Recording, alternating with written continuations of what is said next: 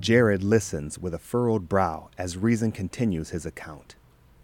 There is no longer any eye contact. Instead, Rezin looks at the ceiling, remembering his transformation. I spent all night reading and reading. Matthew, Mark, and Luke. I believed all right.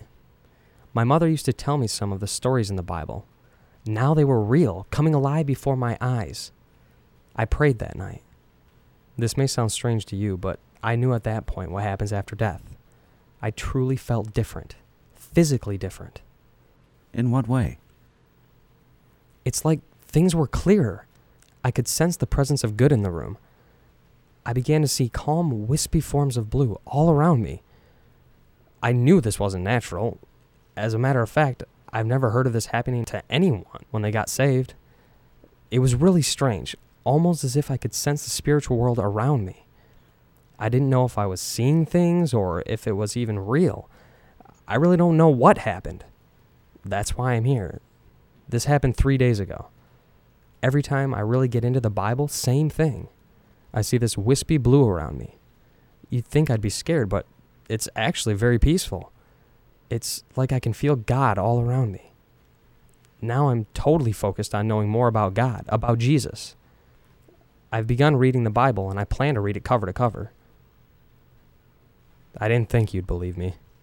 No, I never said I didn't believe you. But I certainly think we should schedule another appointment. A few more sessions should help us get a better handle on things. The truth is, you don't know what you experienced 3 days ago. It may take a little time to iron everything out, but I'm confident that there's a logical explanation. I promise you, with a little time, we can get to the bottom of this. Thanks anyway, Uncle Jared. To be honest with you, I don't think I'd understand exactly what happened even if we met for a year. The talk did help, though. I guess there's something to be said about this psychology business. Thanks, I think. Rezin gets up and begins to leave. Be sure to give me a call if you need to talk, okay? Sure thing. Thanks again. And give my love to your mother.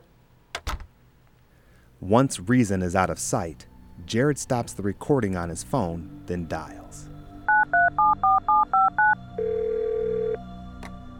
He just left.